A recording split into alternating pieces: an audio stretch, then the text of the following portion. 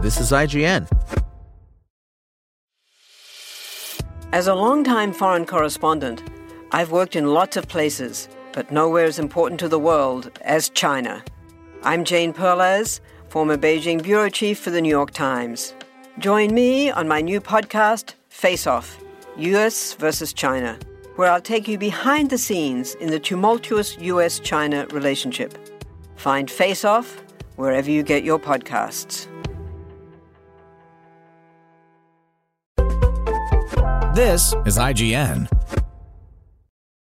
Splatoon 3 Review, Single Player. Note, this review covers the single-player mode of Splatoon 3. Our multiplayer review is currently in progress while we await more opportunities to play with full servers, but you can read our Splatoon 3 multiplayer review impressions at IGN.com. Historically, Splatoon's single-player campaigns have focused on acclimating you to the waters of its much more frantic and churning multiplayer battle modes. Splatoon 3's campaign, dubbed The Return of the Mammalians, starts in territory so familiar that I was initially worried I was about to spend the next several hours slogging through tutorials on fundamentals I'd learned 2 games ago. Thankfully, the rug was quickly pulled out from under me, leading to a brand new take on the series' hub world design, mixed with some of the best ideas of Splatoon 2's Octo expansion. Splatoon 3 boldly let me decide on whether or not to blaze my own path toward any of its 70 bite-sized, inventive missions, and choose where to go next when exploring its fuzzy, ooze-filled world.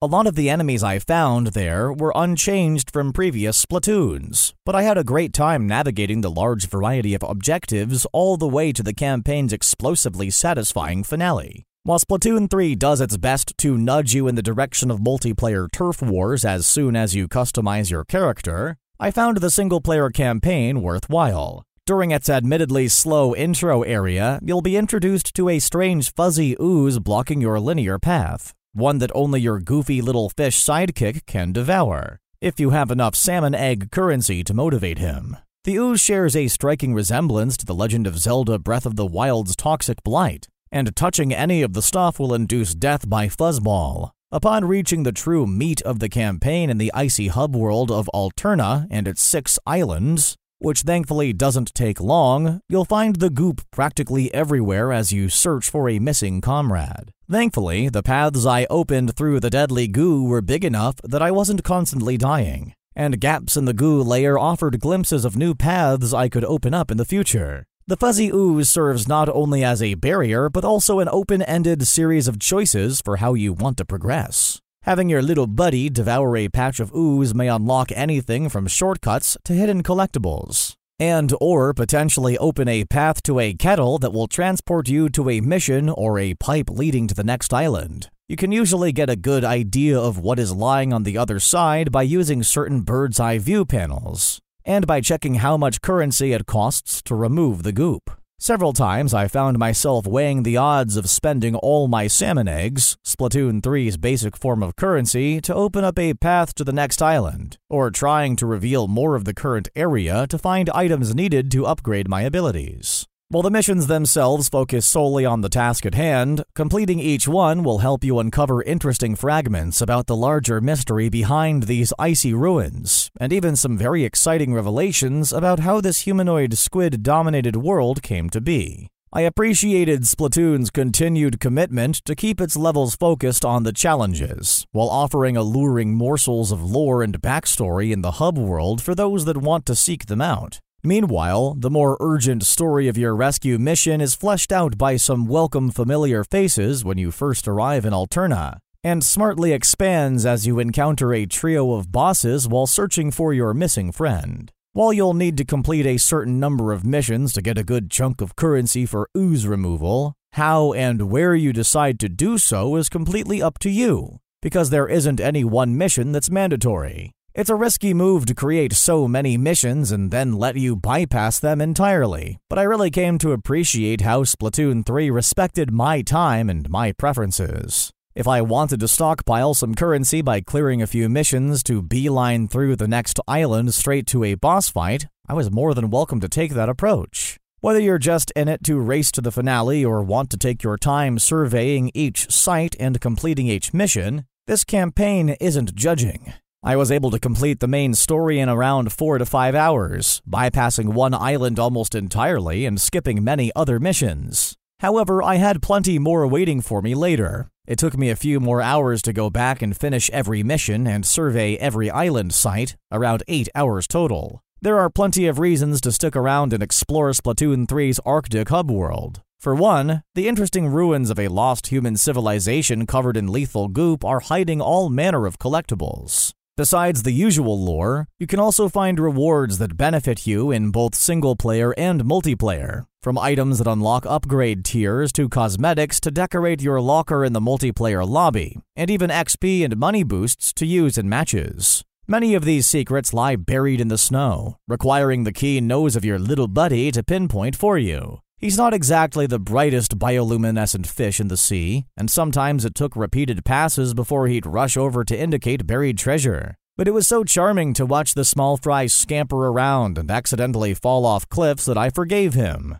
He also has his uses in the missions themselves, acting as part distraction, part grenade. But I rarely found a situation where tossing him into the fray was preferable to just diving in and splatting enemies myself. No matter how many hero gear skills I bought to increase his health and damage and decrease his cooldown times and ink usage, he never became all that useful outside of very specific missions. Why would I want to upgrade his health if I've never seen enemies really hurt him? I ended up focusing on more obvious upgrades like better weapon spread and ink capacity for myself, and I became far more effective at wiping out enemies than he was.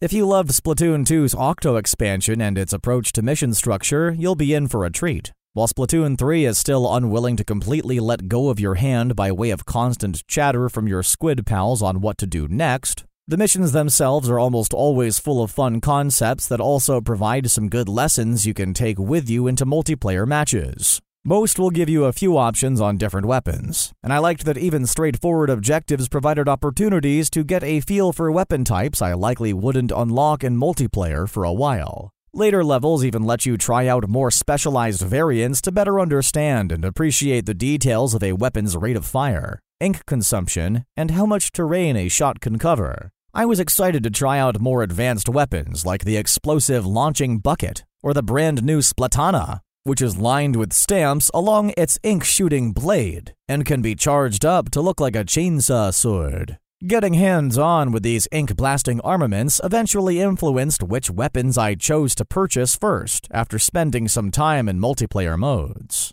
Certain wackier missions also lean in hard on showcasing the power of Splatoon 3's new special abilities by letting you freely play around with them with unlimited uses. Being able to zip between pillars like Spider-Man and crash down to ambush enemies using the Zipcaster was a blast, and gave me a fun environment to realize the potential of how it could be used in multiplayer. Even if it was rarely a one-to-one comparison for fighting other players online, this single-player campaign did an excellent job of preparing me for core concepts. Things like ink management, understanding weapon spread, and even using one of Splatoon 3's 2 new movement options, the Squid Surge, to rapidly ascend walls and get the drop on targets after bursting upwards. I only wish it had devoted some time to showcasing the other new ability, the Squid Roll, and how to use it effectively and quickly dodge out of harm's way by jumping out in another direction without losing momentum. Each area has a few main but still optional missions found in gold kettles, and these take you through fairly standard objectives like battling through enemies and platforming through inked terrain to reach your goal.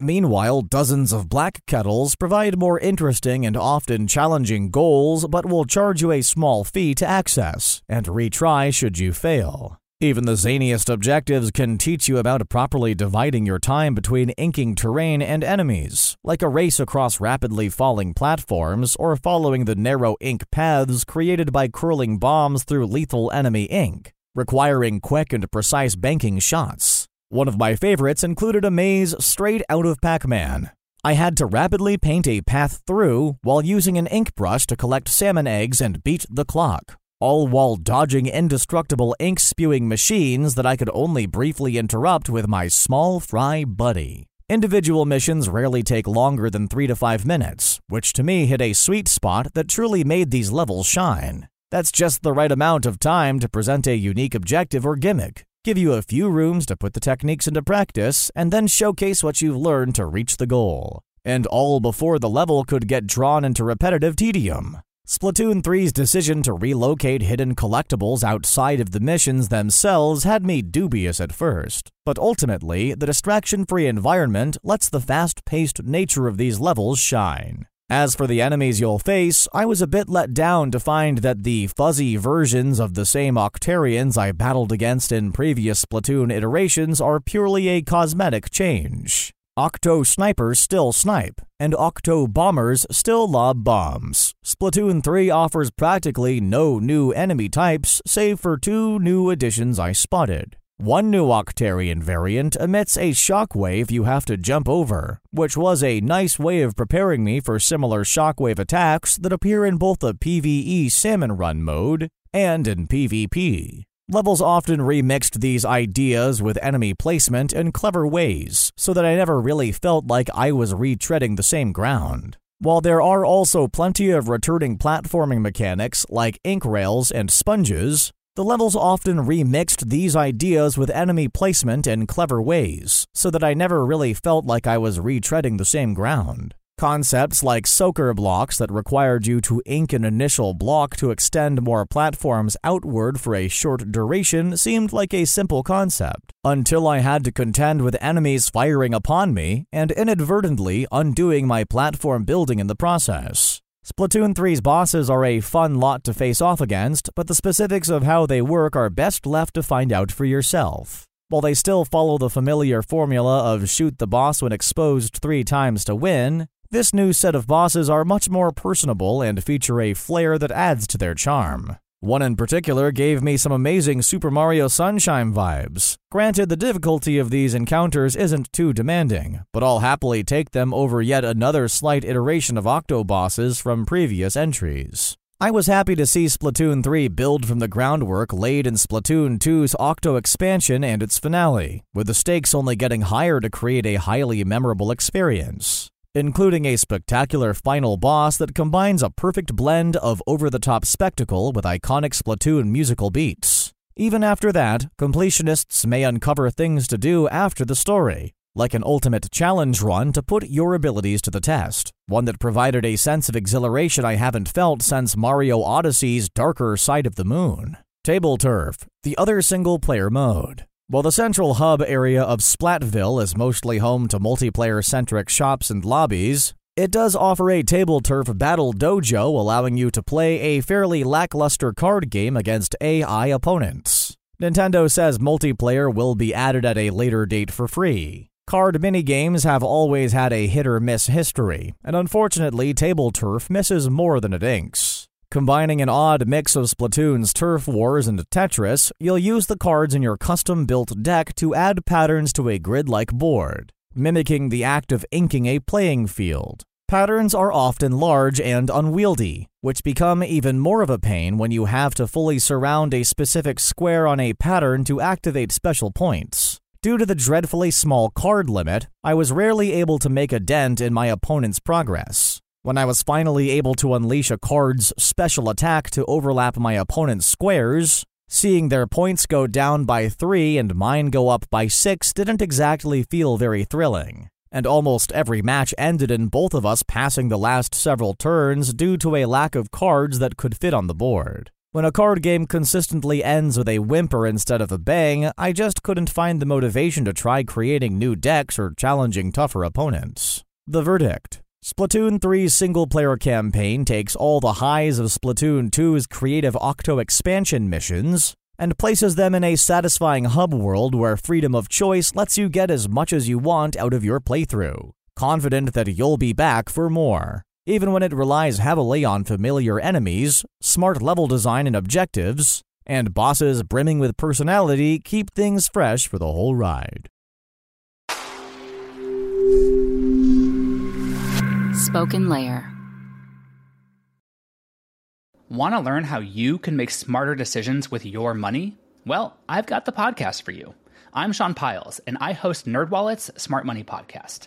Our show features our team of nerds, personal finance experts in credit cards, banking, investing, and more. and they'll help you make the most of your money while cutting through the clutter and misinformation in today's world of personal finance. You'll get clarity on strategies to help you build your wealth, invest wisely, shop for financial products, and plan for major life events. Listen to NerdWallet's Smart Money Podcast wherever you get your podcasts.